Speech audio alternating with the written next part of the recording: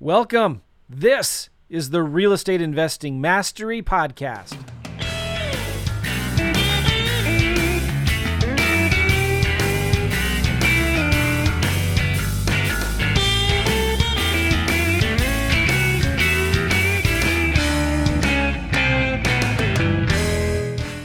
What's going on, guys? Welcome. This is the Real Estate Investing Mastery Podcast. Glad you're here. This podcast is going to be really cool.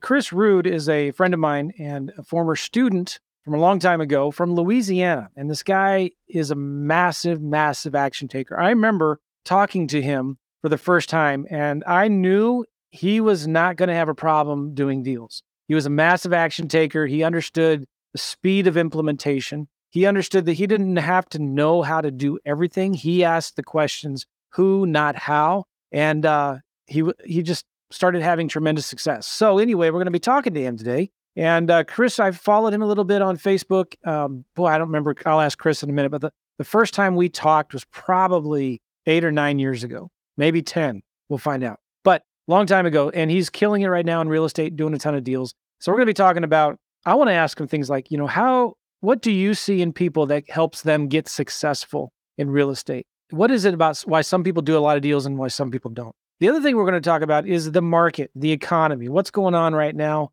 What is Chris seeing out on the street? What is happening to real estate? And a lot of things are changing. Some things aren't. So we're going to be talking about what's kind of working now, what's working in the market in real estate. So this podcast, though, first is brought to you by my class. I have a class called Simple Land Class, and you can go there at simplelandclass.com. Go check it out. Also, some of you guys are big country music fans. It's kind of why I'm wearing my University of Texas hat right now. I used to listen to a lot of country music, and I don't know why. I just kind of stopped listening to it 4 or 5 years ago. I used to know every song on the radio, and I could sing all the words to them. So somebody just sent me this morning that song called Buy Dirt. Have you heard of this? This song by Jordan Davis? It's such a great song. So if anybody out there knows Jordan Davis, tell him I love his song, and I want to know how I can get how I can buy the rights to play it or the license. If there is a way I could license that song and play it as an intro to my podcast, that would be awesome. I'd love to do that. I know there's all kinds of rules in YouTube, at Facebook, releasing podcasts through Apple and all the other channels that you have to make sure you have your music licensed and all that stuff. And I have no idea how any of that works. Listen, if anybody knows from this podcast how to do all that, whoever's watching me right now, please let me know. Send me an email, joe@joemccall.com, and say, hey, go to this website, talk to this person. You can, if it costs me $100,000 to license a song so I can play it on my podcast, I'm not going to do that. But a few grand, 5, 10 grand, I'd pay that to license that song for my show. That's a great song. Go to YouTube, just search for Buy Dirt by Jordan Davis, and it's in the description of this YouTube video. So whether Jordan likes it or not, this podcast is brought to you by his song, Buy Dirt. Go check it out. But you can also go to simplelandclass.com to watch my webinar where I teach you how to buy dirt, how me and my sons buy dirt for a few $1,000, sell it for 5, 10 grand more on Facebook. I'm telling you, vacant land beats houses every single time. We still do house deals. I still love houses, but I love vacant land. So go check out my webinar, simplelandclass.com. All right, enough of that. Let's bring Chris Ruud in the house. How you doing, Chris? Good, man. How are you? Can you hear me all right? Yes, you sound great. Do you like country music? Oh, do I like country music? It's funny you talked about Jordan. That's the song I come out to on my speeches. And when I talk about mobile home park investing is Buy Dirt. So I love that song. This song's been out for over a year. And this is the first I've heard of it. I think maybe a few people emailed me about it and said, hey, check out this song. But I don't know what happened? I didn't pay attention to it. Beautiful song. It's a great song. It's all about like family and faith and taking roots and life, man. About life. And it's a good, feel good song. It's not depressing. And it's not about getting drunk on the bed of your pickup truck with your banging your sister. I'm just joking. I don't think there's any songs about banging your sister. Not country music songs, no. All right. So thanks for being on the show, man. Appreciate you being here. I appreciate you, man. It's been a while, and it's good to, come full circle and talk to you again. And like I told you last time we talked, you're a big influence on me when I first came up. I think you were like my second or third mentor I hired, and you were by far my favorite. Besides, my first mentor that stole $50,000 from me. But we won't talk about that. We had him arrested, and but yeah, yeah. Thankfully for you, you weren't on drugs, and you gave me awesome information, and really, honestly, you had the most in-depth, comprehensive class I had ever taken by a coach. So if anybody's just looking to get started, I'm sure you still have that same course, right? Yeah, I don't really sell it much. I think it was probably on lease options. Well, it's a mix of everything. It was on lease options, wholesaling, and you did it all. Yeah. And I remember, when was it that we were talking when we first started working together? 2014, 15-ish. Okay. I was slowly trying to exit out of all. I had owned a chain of car wash, mechanic shops, auto glass, and quick lube car wash, and I saw the writing on the wall. I knew technology was shifting that type of business, and real estate had gotten me to the point where I bought all those in those mechanic shops. It got me the capital I needed to do that. And I was like, man, I need to get back into real estate. And that's when I started going on YouTube and found out about wholesaling, and then found out about you and hired you, and off to the races.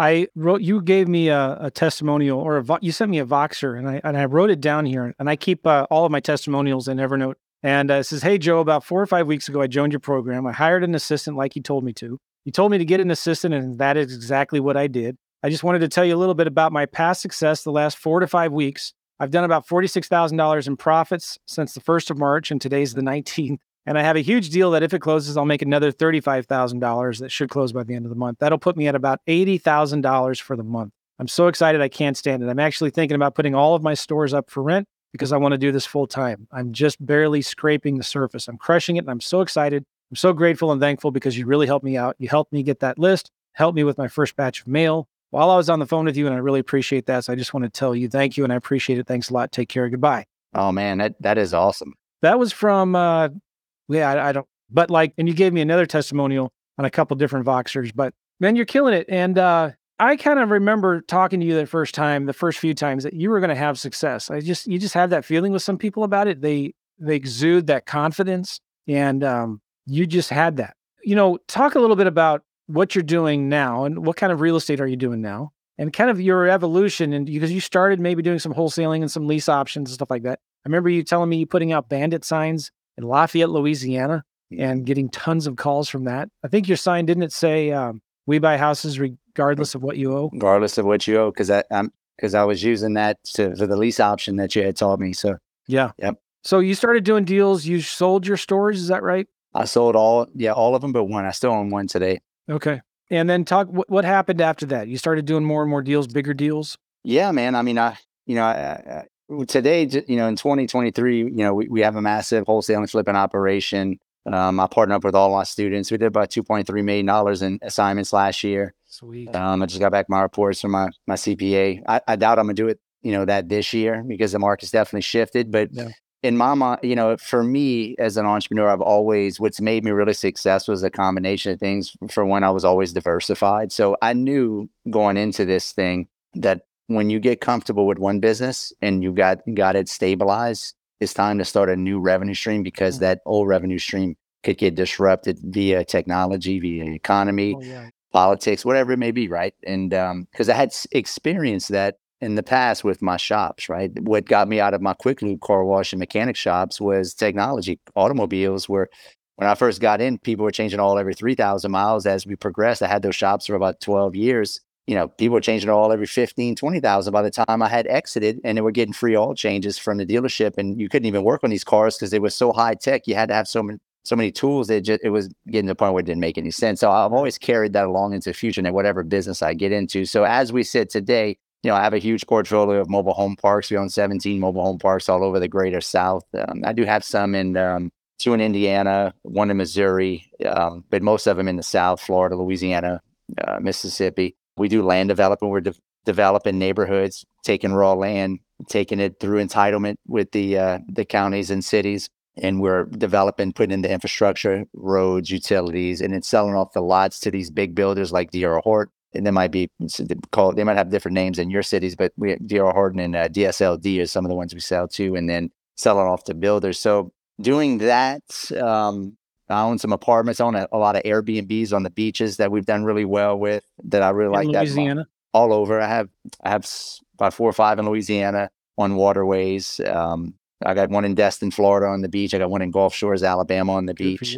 And they do really well, especially after COVID, man. People stop vacationing out of the states, and they literally doubled in revenue. I mean, it's really been good. But my new venture right now, we're actually closing on an HVAC company in 45 days. I've been talking with a guy for about 2 years now. This is really interesting. HVAC, like heating and air conditioning. Heating and air conditioning. Why is this? Because this is what started our discussion a couple weeks ago about where you see the economy going. And this is fascinating. And by the way, guys, this is why I said, hey, Chris, can I just get you on my podcast? Because we want to talk about this. So why HVAC? Let's talk about that. Well, if you understand cycles and patterns, I'm 42 years old. I've been an entrepreneur since I was 22. I started that oil change business out of the back of my truck while I was a junior in high school and college, and scaled it into 4 locations. We're doing $3 million a year by the time I was 25, 26. I thought I was on top of the world. And then come 2008, I got kicked in the balls, so to speak. And you have to excuse my language, Joe. I don't speak the appropriate language. A lot of times I'm from South Louisiana, so just you have to excuse me in your audience. That's all right. But you got kicked in the balls, so to speak, and almost went bankrupt in 2008. So very, very nerve wracking, very humbling, and because I pride myself in working, outworking everybody and this and that, but sometimes you just can't outwork what the economy wants to do. It don't matter how talented, smart, and how hard work how hard of a worker you are. If there's no work to do, you can't work, right? Oh yeah. So learned a lesson there, and in 2014 happened and just so you guys to know what the significance of 2014. I'm in the South where there's a lot of heavy oil and gas. Oil went from $128 a barrel to $28 a barrel. We lost tens of thousands of high-paying jobs. So that really crushed my quick lubes and car wash and mechanic shops, because we had tons of fleet accounts related to the oil field, and they were all going bankrupt or moving back to Texas. So that hurt really bad too. And I just kept making note of, like, what can I learn from this? And what can I extrapolate from all of these losses and tournaments at lessons? So here we sit in 2003, I'm 42, and I'm like, okay, we know what goes up must come down. We know when things are really good, they can't stay that way. But we also know when things are really bad, they don't stay that way. Everything comes in seasons and cycles. So I know things have been really, really good for a long time. So I know, based off of, history and cycles, that we're coming in for a huge, huge downturn, way worse than I think that we're even expecting, because it's not like the other downturns. We have huge, huge political turmoil, massive, massive government spending, massive, massive credit card debt. Like, everything is extremely overinflated on the price wise. We're at the top of the market cycle. So I know for a fact, it ain't going to be good, Joe. Right. So for me, I'm like, okay, what business can I get into that I know is recession proof? Right. So three things. This is, yep. I think I love where you're going with the HVAC industry, because in all of the different industries out there, where there is the biggest demand and the lowest supply of skilled labor is in the trades, right? Electricians, plumbers, HVAC contractors, welders.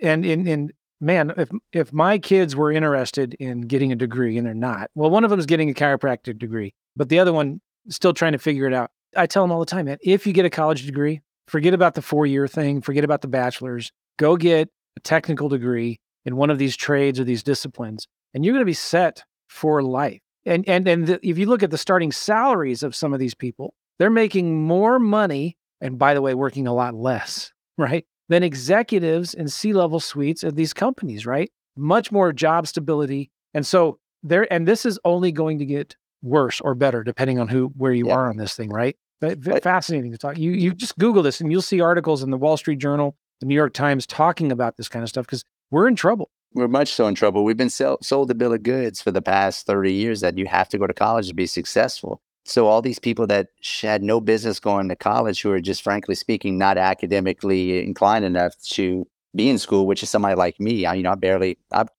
cheated my way through high school. I barely passed college. I mean, my wife wrote all my papers. I'm the furthest from an academic. I'm a blue collar entrepreneur by just overall mindset. But we've been sold the bill of goods that we have to go to college. And now here we sit in 2023. We have $2.3 trillion worth of student debt that can't be paid off. It's a failed system, Joe. And have you tried calling a landscaping company or electrician or an HVAC lately and see how what the waiting list is to get, try calling one of those guys, see how long it takes to get on their schedule. It's months. And my landscaper, because we have 3 acres and it takes 2 guys like 4 hours to mow our lawn. He keeps on raising his rates, and he's been working for me for years and years. And I'm too afraid to go price him, try to get some more pricing to get someone else, because I don't know if I can find anybody else. And if I let this guy go, he may not want to come back because he's got enough work. So yeah, I mean, we're trying to get a contractor right now to come replace our siding and our gutters. 3 months waiting just for siding and gutters, 3 months, right? You want to build a pool, you're talking a year and a half at least. So Joe just had carpets installed for a floor company, one of my Airbnbs I'm building out right now. It took 35 days. 35 days for carpet. A carpet. And the reason why? Shortage of labor. That's the real reason. Yeah. Maybe there's some supply shortages and things like that, but really it's labor. Yep.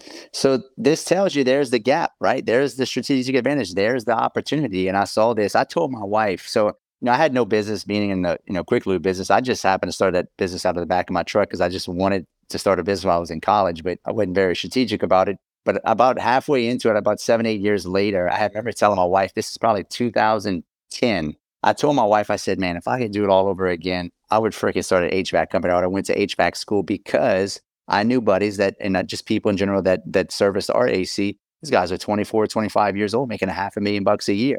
And I was like, man, and they might only have 2 or 3 techs. And here I was making good money too, but I had 4 stores. I was dealing with car wash attendants and Quick Lube, all change attendants. And it was just, it wasn't a skilled labor, right? I mean, anybody can wash cars as paying them $8 to $10 an hour, whereas these techs are making $25 an hour. You can have a good business and have employees that have a career there. So I made note of that, and I now that I'm a little bit older, wise, I got a little bit more money. I've built up a little bit of wealth where I can be more strategic and take and extrapolate from the wisdom I've made. I know that I want to be in a business that when it pulls back, I'm not, utterly destroyed or hurt really bad. And I know people are going to pay their HVAC or their heating and cooling bill before they pay their mortgage when this thing gets really ugly, because it's going to take 2 years before the bank, or a year for the bank to take back their property. They're not going to suffer on getting cold or hot. That's right. And when you might have a recession, but they say, the service industries, like what we've been talking about, and the, I'm just running short on words here, but like the service industries of electricians and plumbers and all that, very recession proof. And in fact, what you're seeing is, and I don't have any hard scientific proof for this, but just from what I'm seeing, it seems like the margins are getting higher and higher. When I started my mechanic shop, my first one I bought was in 2005. Little shop in Lafayette. I leased it. The going rate for mechanics. Chris will be back. The going rate for mechanics was $45 to $55 an hour. It was 2005.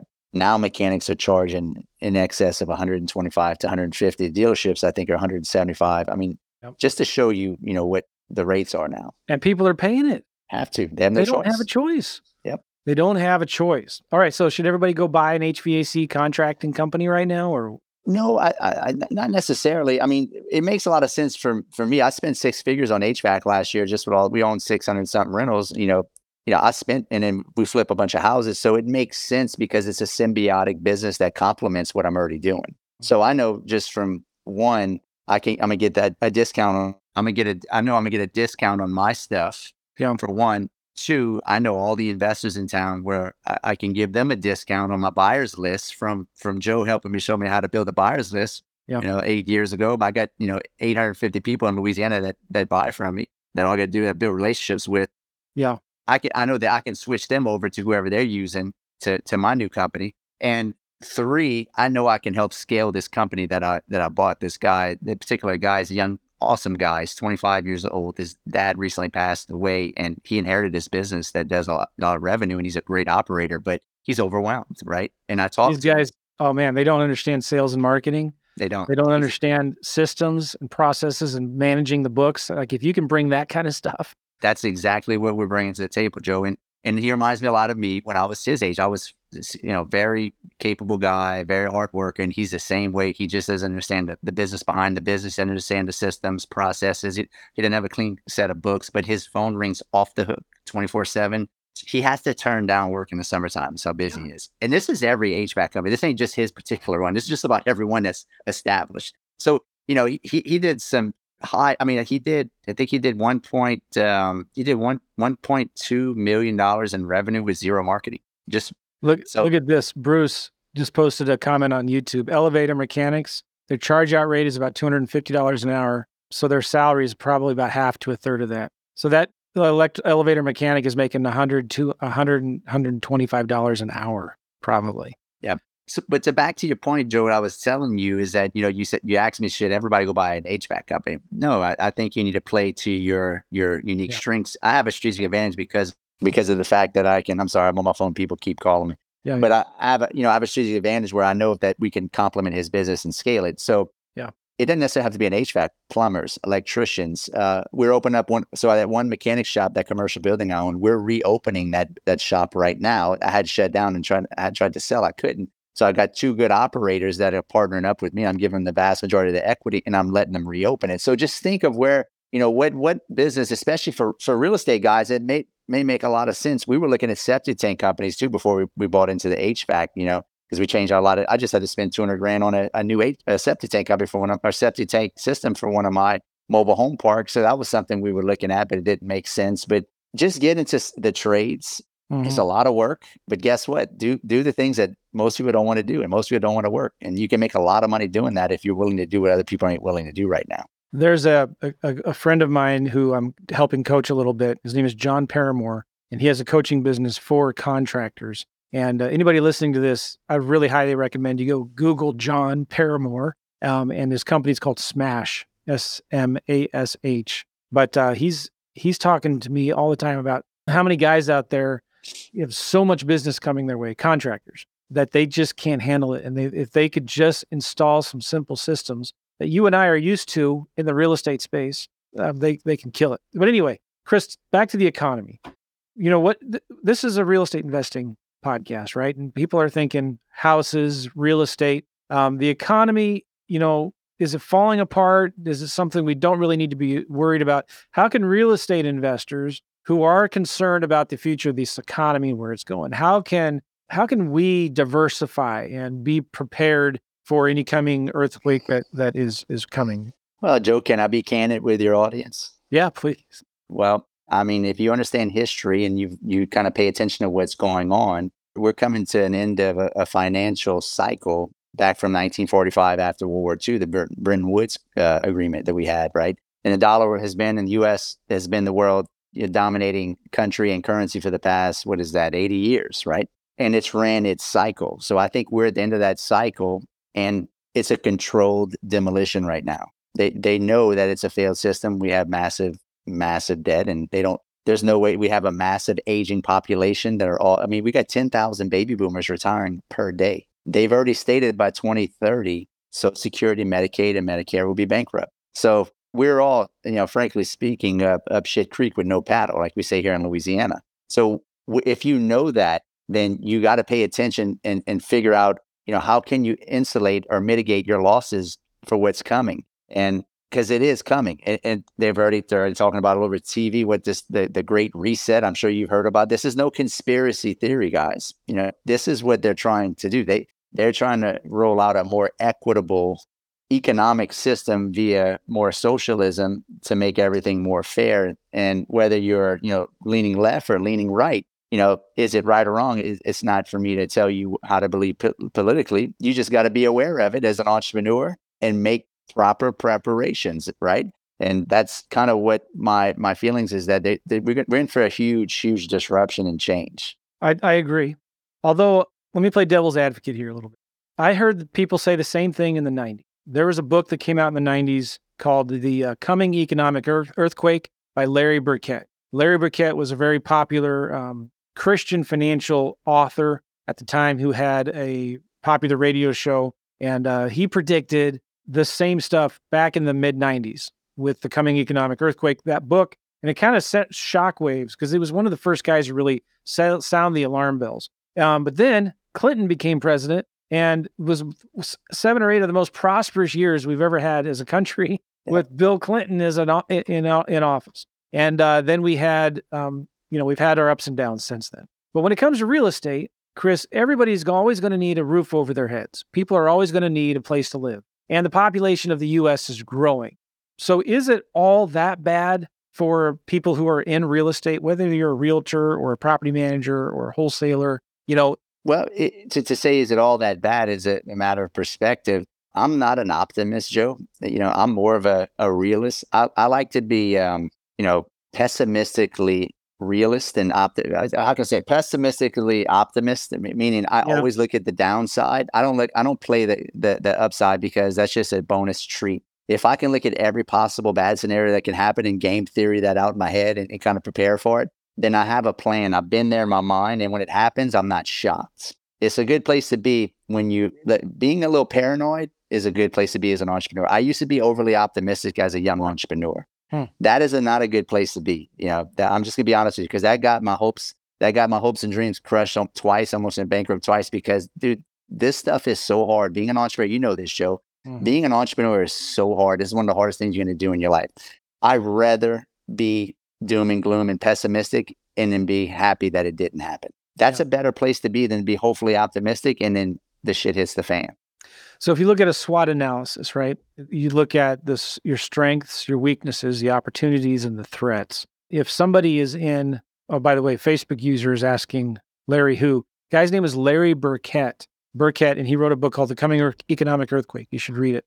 So it's important for every business owner, I think, to look at what are they good at, what are their strengths, but also what are their weaknesses. Because I agree, man, sometimes you can be too pie high in the sky and forget about worst case scenario. Like even when you're looking at deals, it's easy to get tempted by the big dollars and not look at worst case scenario, not think about, all right, do I have multiple exit strategies on this deal? Or am I just dependent on one thing? That's where you can get into trouble. Looking at your SWAT, right? The opportunities, where are the opportunities out there? Because the opportunities change as the markets change and cycle through. And then what are the threats out there? So what would you say, let's talk to the wholesaler right now, right? It's not, you can't wholesale deals maybe as the same way you could a year ago. Things have changed. So talk to the wholesaler right now who, was used to wholesaling 10, 20 deals a month a year ago, but now they're struggling to do 5 a month. Talk to them. Yeah, I think it goes back to diversification. You can't be a one-trick pony, right? If you look at real estate investing like a wheel, you got spokes on those wheels, right? You want to have as many spokes on that wheel as you possibly can to turn that wheel faster. I've always, like I said earlier in this podcast, is that I've always been diversified. I started out from the get-go. If you're only doing wholesaling, you need to figure out something else, dude. Maybe your wife needs to be a realtor. Maybe you need to get your realtor's license, even though things are slower. You need to look at maybe flipping land like Joe's doing. We're doing land also. You have to evolve. The name of the game in business is change. Business is no different than if you study and follow nature, right? You have to change with the seasons, right? Spring, fall, winter, summertime. So what I would do if I was just a wholesaler right now, maybe say it was last year was your first year and you crushed it and you're like, oh man, Joe, things are really slow down, and I'm freaking out and panicking. For one, understand that this is not going to last that long. It might last a year, 2 years, 3 years max. I think it's only going to last maybe 2 years max, maybe even only a year. Figure out what you can do without totally changing industries that is symbiotic to what you're already doing, right? Maybe that's, learning how to raise private money. That's a skill too. I mean, that took my business to the next level. If you can learn how to raise private money, I'm telling you, that is like the most one. I have 3 core things that I teach and that I stand by, right? That's direct to seller marketing, raising private money, and building a personal brand. If you work on those 3 things, right, as individual skill sets, you will crush real estate. Oh yeah, because if you've got the money, the deals will come to you. Absolutely. So buyers will come to you, the deals will come to you. Yep. So and what I would do is learn how to keep some of your deals. Like I find like a lot of guys I started wholesaling with, 8 years ago when Joe trained me, they're still doing the same thing they did 8 years ago. Like I noticed Joe's changed and he's doing land now. Like, dude, you got to change. Everything changes. So I would figure out just what other businesses that are symbiotic that you can do that are very close and synergetic to what you're doing. Like for me, it's the HVAC, right? Because that's still real estate. That really HVAC is just a real estate service provider, is what it is. It's not like I'm getting out of it industry. So, Well, for some examples, might be you're getting your license, like you talked about. maybe doing some creative real estate strategies, lease options or owner financing subject twos, right? Raising money, being a capital syndicate, maybe some kind of broker. There's a bunch of rules of that, but like there are other things, right? Absolutely. And the lease option with Joe, when I first took your course on lease options, I made a lot. I think I may end up making like $70,000-$80,000 my first year just doing lease options because it was the perfect timing in 2014. Matter of fact, Joe, it was 2014 because I remember that is when I hired you. So that's about 8 years ago. 8 years ago. Because that's when the economy started crashing in my area when the oil crashed. And there was a lot of people upside down on their mortgage, or maybe they just didn't have any equity, so they couldn't sell it traditionally with a realtor because they couldn't pay the realtor fees. I would get that under contract, and I would go market it on Craigslist and to get a lease option buyer. I'd get 5, 10. I even got 30 grand down on a lease option. I would just assign that lease option. Mm-hmm. So that's a strategy that works really well in a down economy after people have overpaid and overbought. Because frankly speaking, there's not a whole lot of equity in a lot of these people that just bought because they maybe put 5% down, 3% down, in some cases 1% or maybe 10. So that's another strategy. Owner finance. I mean, we're actually buying a 62 unit mobile home park right now from an older baby boomer who doesn't want to cash out. That's another skill is the art and sales tactics of showing and telling and demonstrating to these older baby boomers that have a lot of the real estate in this country. They're about to get hammered with Uncle Sam if they try to sell. Yeah. Why don't you just, if they have no mortgage on it, let them owner finance it to you, and you can raise the capital, put 100 grand down, whatever it may be, and you can buy deals, the creative finance way. Oh, that's really good. Really good. All right. So here we are in February, 2023. Where do you see, the rest of the year kind of going? Do you see unemployment going up, inflation getting worse, interest rates going higher? What's your projection on that? So this is not my opinion, Joe. I told my wife this yesterday, this week. It's funny because I'm on the phone with a lot of people that come to my masterminds. I've had 3 people this week. Between this week and last week, tell me that either their wife lost a job, they're losing their job. 3 people, and you feel in it. And I was like, okay, the economy is definitely slowing down because I have conversations. I'm on the phone with people all the time.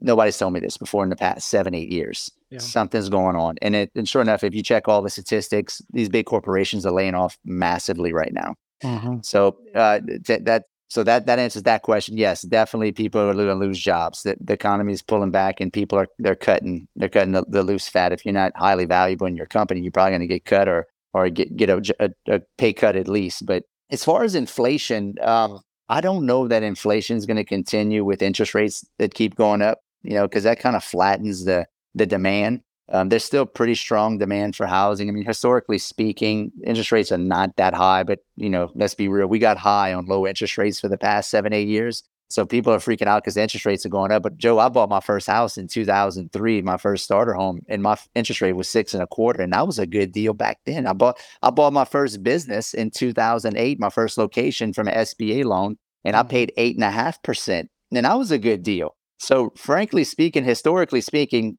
you guys need to chill out. Rates are not that high. We just got high on low interest rates. There's an article I want to share it with y'all here talking about this. And I was reading this the other day in the Wall Street Journal. And I don't know if I'm going to get in trouble for sharing a copyrighted Wall Street Journal article here, but oh well, make this a little bigger. The U.S. consumer is starting to freak out. Flush saving accounts and cheap credit that helped keep Americans spending at high rates since 2020 are disappearing. And this is a fascinating article. If you just kind of Google this Wall Street Journal, the U.S. consumer is starting to freak out, you'll find this. And there's some interesting things here about how the rate of savings is way, way down. And here are some charts on the slowdown. Seasonally adjusted consumer price index, retail sales are starting to come down. Personal savings rates are coming down to very, very low levels. The share of U.S. adults whose this is freaky here. The share of U.S. adults whose monthly expenses were more than their income. So look at this. These are the percentages of U.S. adults whose monthly expenses are more than their income. And if you look at let's look at those who make less than 50 grand a year. The average is about 21%, but it's up 7.2%. Those who make between 50 and 100, the average is about 11 or 12%, and it's up 2.6%. But look at this.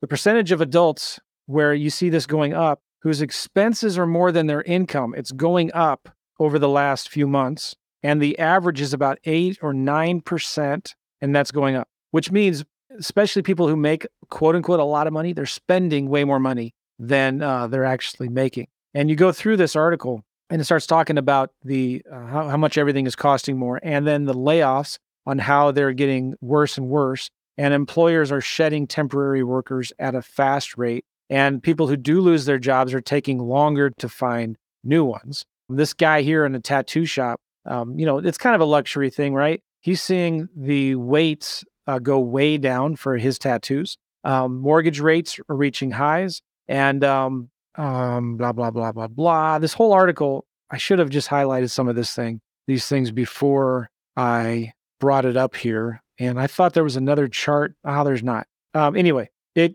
can be scary if you're not prepared for it. But I will say this. Let me stop the screen share. Wherever there is a crisis, there's an opportunity, right? And whenever wealth just doesn't disappear, it transfers, right? If money is disappearing out of the real estate market, out of the employment market, out of jobs, it's going somewhere else. It's going somewhere else. And so we need to be active as investors to follow the cheese and to be educated, to mastermind, network with other people. Because I remember when the market crashed in 08, Chris, 2007 and 08, it didn't just happen on a dime. If you were reading the market and understanding, it actually was kind of slow. It's not like the stock market where one day it's all of a sudden down 5%, right? It goes slower. And some people think it happened overnight, but it didn't. You could read the warning signs for at least a year, 2 years in advance. People talked about the bubble. They thought, it just got out of control. But anyway, it's important that we are students of this economy, of the market. We're listening to podcasts,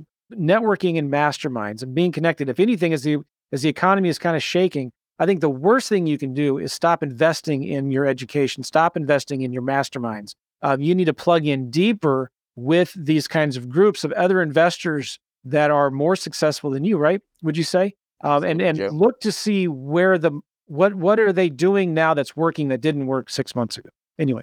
Yep, 100%, Joe. I mean, we're part of a bunch of masterminds. I put on masterminds, and I think it is the number one thing an entrepreneur can do to succeed is to be around other entrepreneurs. Entrepreneurs are only 3% of the population, yet we have to mingle amongst the other 97% of the population who are not entrepreneurial. So you can get a lot of bad information from people that, just frankly speaking, you shouldn't be getting information from. So I make sure I get my information from people that are doing better than me. And I've gotten further in life, Joe, by not listening to people versus listening to people, because the information is terrible out there, right? So, but back to your point, Joe, about, this will be an opportunity of a lifetime. I know in 2008, I didn't have the wherewithal I didn't know about how to raise private capital.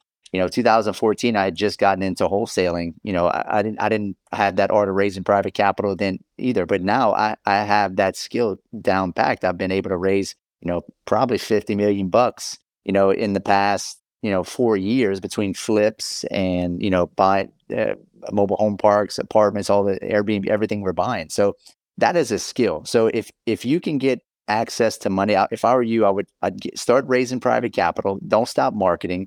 In 2014, when I went through that crisis, when I first got into wholesaling, it was a perfect storm for me when I first got in, because the economy was crashing. I started doing direct to seller, and I freaking cleaned house. I just didn't have the money to better buy deals at the time, and that's not going to happen again. So for your audience here, I'm telling you, stack the cash for the crash. Warren Buffett says, you make your money when there's blood in the streets, and that is absolutely a fact, right? I mean, and it sounds kind of shitty, but you need to get ready if you're going to capture all kind of, like Joe said, that wealth just doesn't disappear.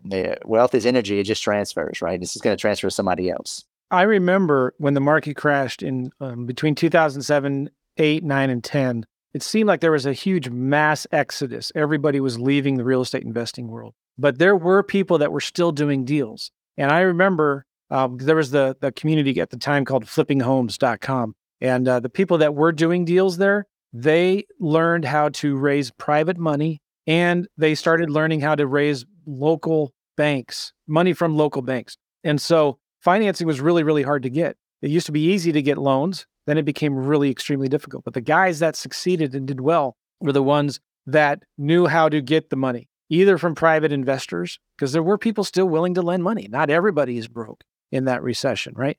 but then also the ones who understood how to build relationships with small local banks and could then sell their deals with the financing in place. So they're still, when things get hard in the real estate market, I know this from just past experience, people that are going to do well are the ones who can sell deals with the financing in place or bring the money to a deal. That's going to be critical. Yeah, and Craig, who's watching this on Facebook, he's absolutely right. He made more money during that time than any other, Joe. And Craig, you remember guys like Nate in Wisconsin who were, that's what they were doing at the time. And I remember reading voraciously all of his forum posts on flippinghomes.com because that's what he was doing. And that's what people I knew back then were succeeding with and doing. So anyway, really good advice, Chris. Yeah. We need to wrap. Go ahead. I want to leave one more thing because you asked me a question that I never answered in the beginning. You said, what makes a successful guy versus not successful? I think you got to figure that out, for yourself as far as, I'm sorry, my distraction, one of my kids. No, yeah. I got 5 kids, Joe. I'm sorry. It's like a zoo in my house and they all homeschooled. So anyway, I'm on a podcast then. What makes people successful versus not? Yeah.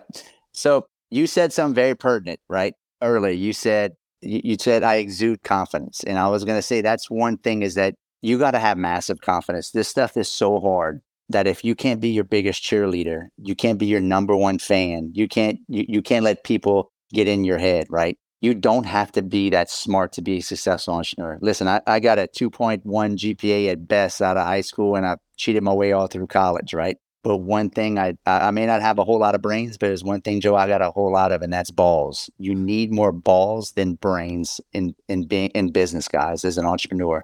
Balls will take you way, way further than brains. Mm-hmm. Now, I'm not saying you ain't got to be no dummy, that you could be a dummy and do this, but taking action and building up the skill set of building that tolerance risk, that risk tolerance, that's a skill. Right. And that you stretch that thing. It's a mindset. So you stretch that every time you take a little bit of risk, and you got to learn to take a little bit of risk, calculated risk, not just any kind of risk. And you do that on a gradient scale until you build that confidence. And then you as you grow and you build that confidence, you'll become more aware and buying a $100,000 property becomes nothing. Then buying a $1 million property becomes nothing. Then buying a $2 or $3 million, it's all numbers. You just got to get past that point of the risk tolerance. Fortune favors the bold. Yeah. 100%. Cool. All right, Chris, let's wrap this up. How can people get a hold of you?